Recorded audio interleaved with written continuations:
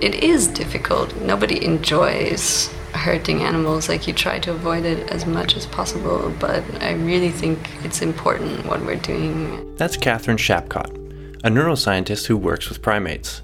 She believes her work provides us with information about our brains and bodies that would be impossible to get any other way. But for her, and many other scientists who work with animals, there's an emotional toll, both from the work itself and from the reactions of people around them. And people struggle to do this, and then being told that you're horrible at the same time doesn't really help anything.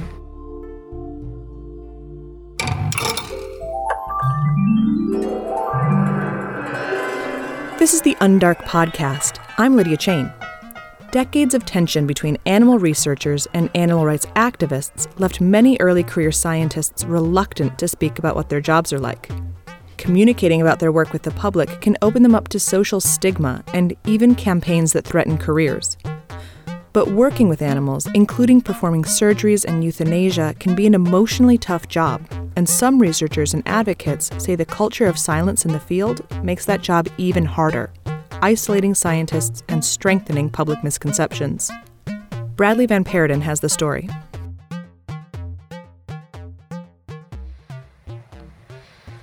So for a long period of time, animal rights extremists, using violence and some nasty violence, had the research sector pretty much cowed. That's Kirk Leach. He's the executive director of the European Animal Research Association, or ERA, which seeks to increase public understanding of animal research. According to Leach, aggressive tactics and violence by animal rights activists scared the research sector into silence for a long period of time, coming to head in the early 2000s. And the straw that broke the camel's back was when a number of activists dug up the dead body of a woman whose family ran a guinea pig farm, breeding guinea pigs for research. And they ransomed the body and said that unless you stop breeding guinea pigs for research, you won't get your grandmother back. And it was successful. The company closed. Incidents like this led the UK government to impose stricter laws around this kind of activism. It became a criminal offence to cause economic damage via campaigns of intimidation and to threaten an individual with an unlawful act because they were connected with animal research. And really in the UK from that moment onwards, so we're talking about the early 2000s, illegal activity against animal research pretty much disappeared in the UK. And it's been replaced in the UK and also across Europe, and increasingly in the US and Canada, by very professional communications campaigns focusing on the public, on politicians and the media. Animal rights groups like the Humane Society International, the National Anti-Vivisection Society, and Animal Defenders International run campaigns and lobbying efforts aimed at ending, or in some cases, improving animal research. Other groups like PETA, People for the Ethical Treatment of Animals, perform public stunts and organize protests to garner attention and pressure politicians. But intimidating and controversial tactics haven't fully gone away, and researchers still occasionally face threatening phone calls, pointed protests, even death threats, arson, and violence. All of this pressure, past and present, has created a culture of silence, and frontline researchers are reluctant to talk about their experiences actually doing the work. And you will still meet people today who would have been told 10 years ago to look under their cars for bombs. But effectively what that meant was that increasingly from the early 2000s, the public was pretty much starved of factual or even emotional information in many European countries about why we need to use animals in research. Even though laws and activism tactics changed, Leach says it hasn't been enough to dismantle that fear of speaking out. And that led to an unbalanced public discourse where people hear a lot about problems with animal research from activists, but very little to support the work or humanize the people doing it. And this has some real consequences. Animal research advocates worry that if scientists and institutions don't open up and communicate with the public, support will drop, potentially leading to changes in legislation that halt or impede their work and cause funding to dry up.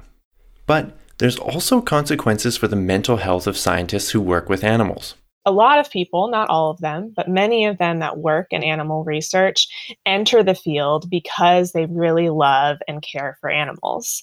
However, many types of research involve putting animals under some amount of discomfort or stress. This is Megan LaFollette. She got her doctorate at the College of Agricultural Animal Science at Purdue University, specializing in animal behavior and well-being. Now she works for the North American 3Rs Collaborative, a nonprofit focusing on refinement, replacement, and reduction of laboratory animal research. So that can be stressful for these people who really care for animals to see and to deal with. And then often at the end of the study, after they've been caring for these animals for however long period of time, they have to euthanize these animals. LaFollette's research focused on a specific type of psychological stress called compassion fatigue. And compassion fatigue is comprised of two components. The first is secondary traumatic stress, and the second is burnout. Now, secondary traumatic stress is actually very similar to post-traumatic stress disorder, or PTSD, and its symptoms can include invasive thoughts, nightmares, hypervigilance, and avoidance. Burnout leads to feelings of exhaustion, depression, anger, and frustration, which can lead to feelings of hopelessness and difficulties in performing effective tasks. She and others have found that compassion fatigue and stress in people who work with animals, including scientists and caretakers, is associated with things like lack of social support and control surrounding the well-being or deaths of the animals. A scheduled euthanizing of an animal, for example, is much easier to deal with than unexpected death. There are deaths that occur when we work with animals in research, and when they're expected deaths, we can prepare for them psychologically. When they're unexpected, we haven't built up the resilience to really cope with something like that. That's Vanessa Rolfe. She is a research fellow at the School of Psychology and Public Health at La Trobe University in Melbourne, Australia, as well as a counselor specializing in providing support for people who work with animals. PhD student Marina Zempeltsi agrees that unexpected deaths are particularly traumatic. But let's say if there is an accident and something went wrong, then for me it's really emotional. She works with gerbils at the Leibniz Institute for Neurobiology in Magdeburg, Germany.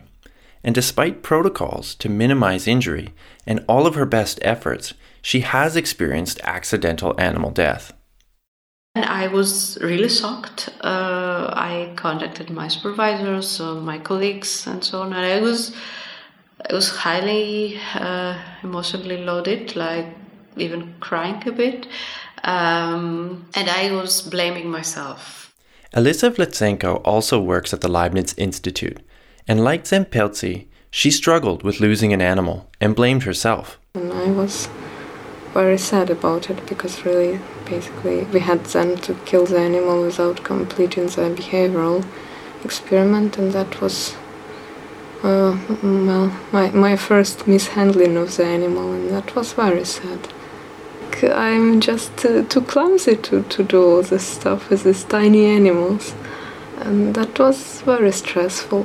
I do believe that keeping yourself busy is a way to somehow fight these dark thoughts and sad emotions that you have. While keeping busy helped her keep her mind off it in the moment, she also leaned on her co-workers to help her cope. That animal technician just took me to the rat room, and he had really tame rats that are really nice to interact with. He just allowed me to interact with a rat, and they are nice and playful when they are tame, so I think it was kind of healing. And according to both Rolfe and LaFollette, social support, having someone to talk to in these moments of difficulty, is an important way of managing compassion fatigue. Another component of mental health is feeling like the codes of conduct in the lab are adequate. Here again is Catherine Shapcott.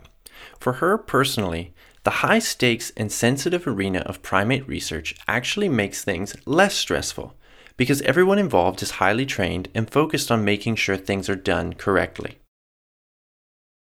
So the experience is completely different working with monkeys because everyone cares a lot what's happening to the monkeys. If anything bad is happening, everyone is worried, everyone is stressed and upset and talking about it and stuff. But even with a supportive and well-run lab, there are still those who decide that they simply cannot do this type of work.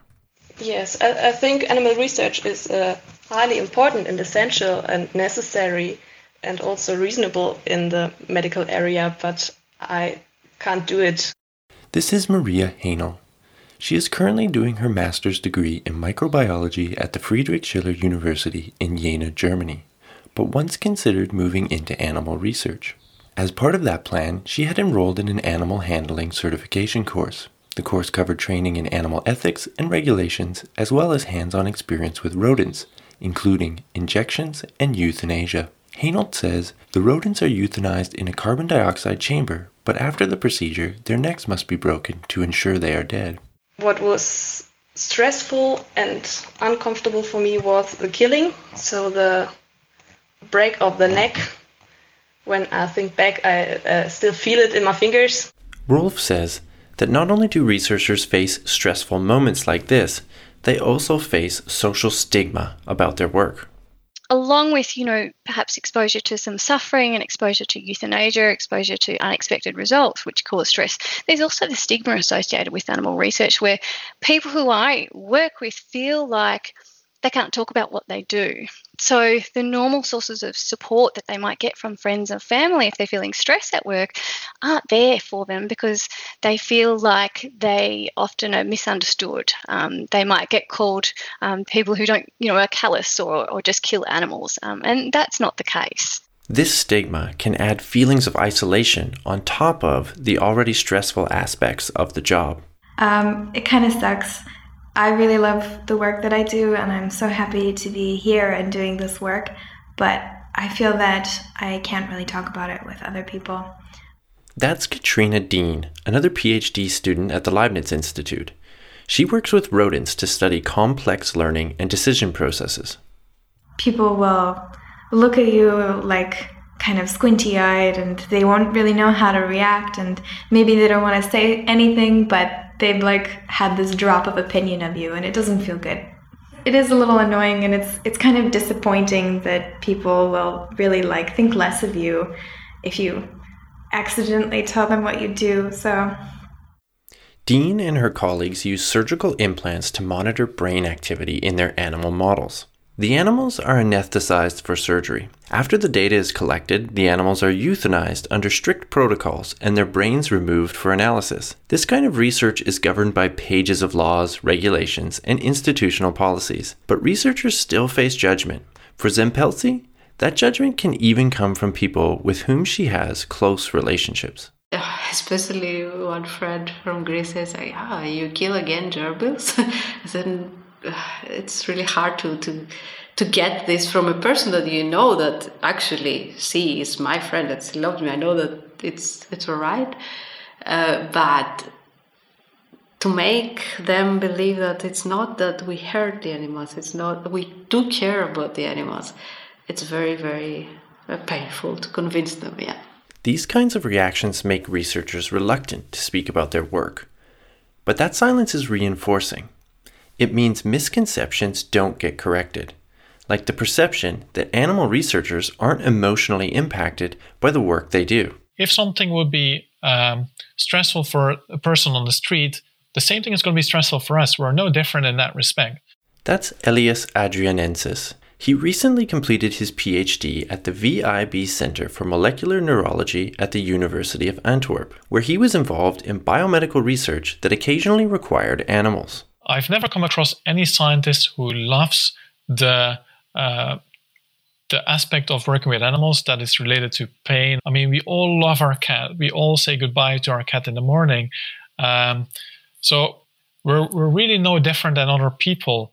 Another reason many researchers are reluctant to speak up about their work is fear of becoming a target if their work is accidentally or purposefully mischaracterized.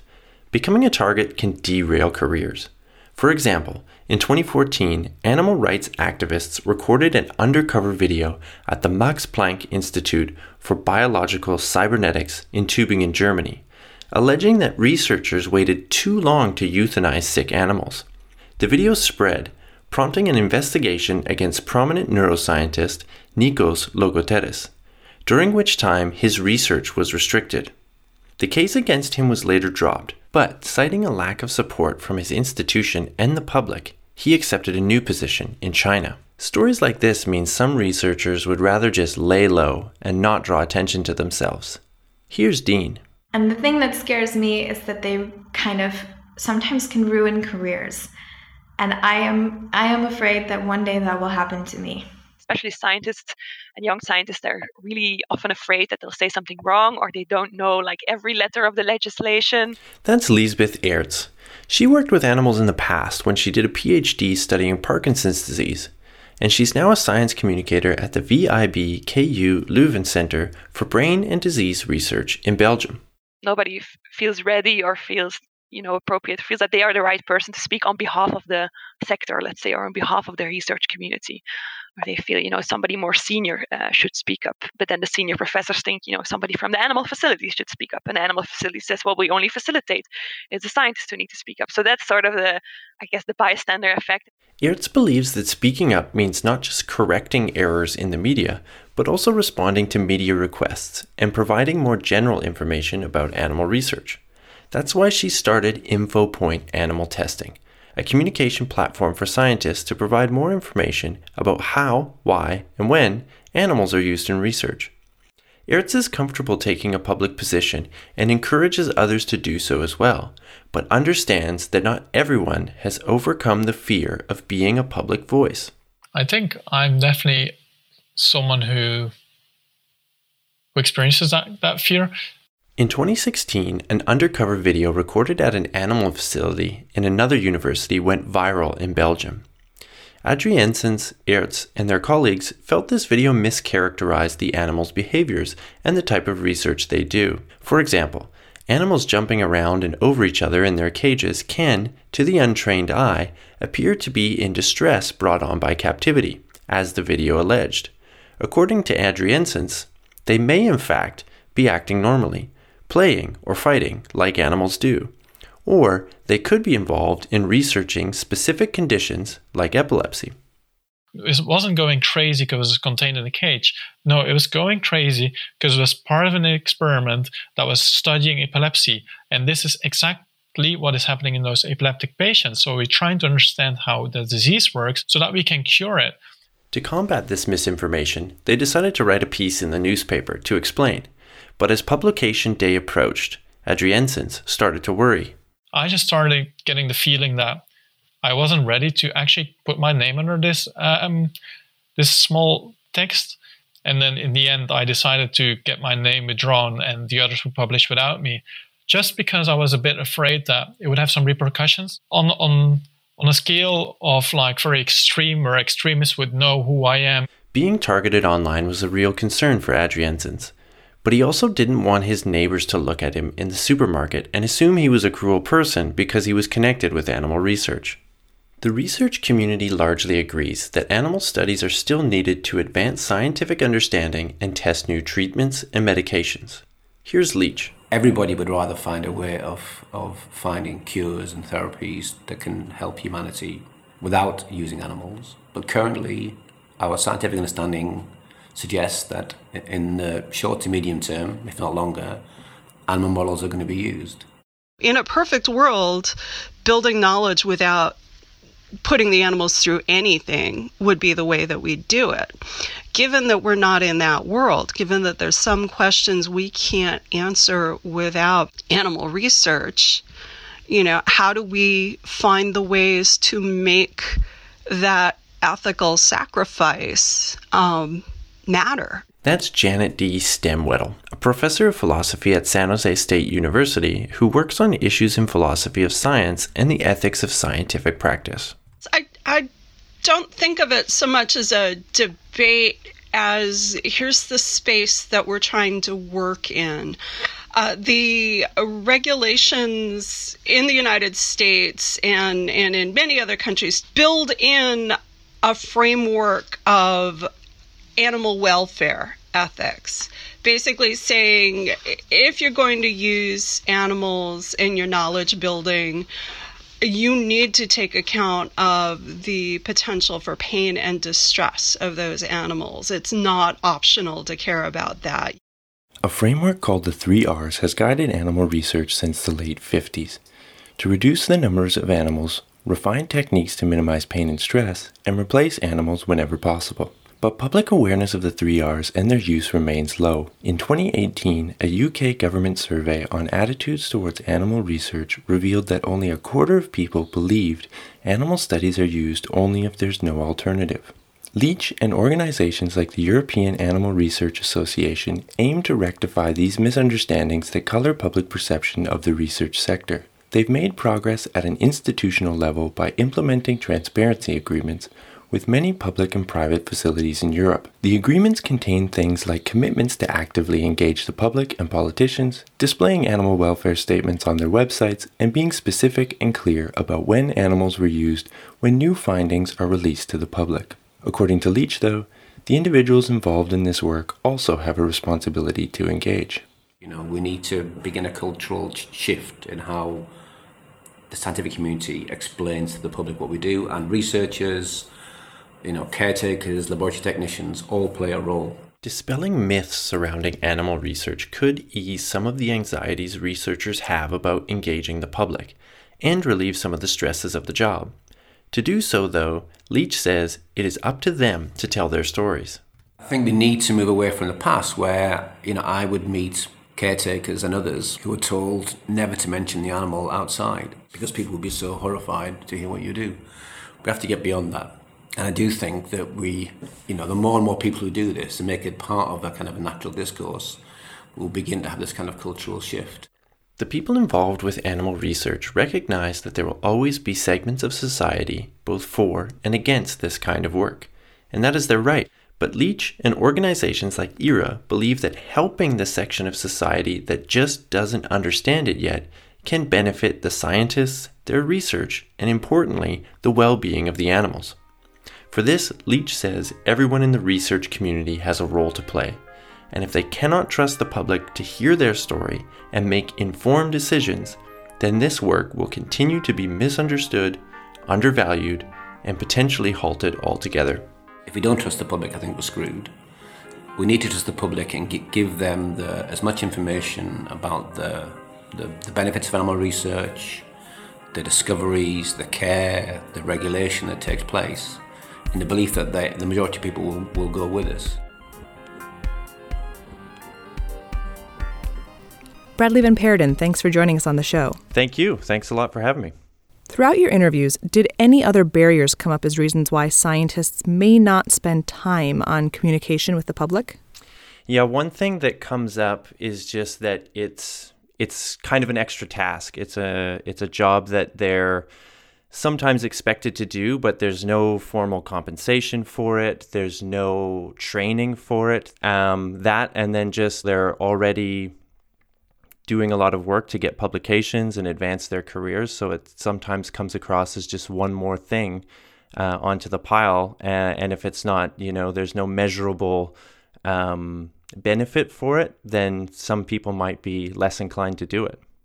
And then the other thing is that there might not be a process in which the researchers themselves know if they're allowed to speak, what they're allowed to speak about.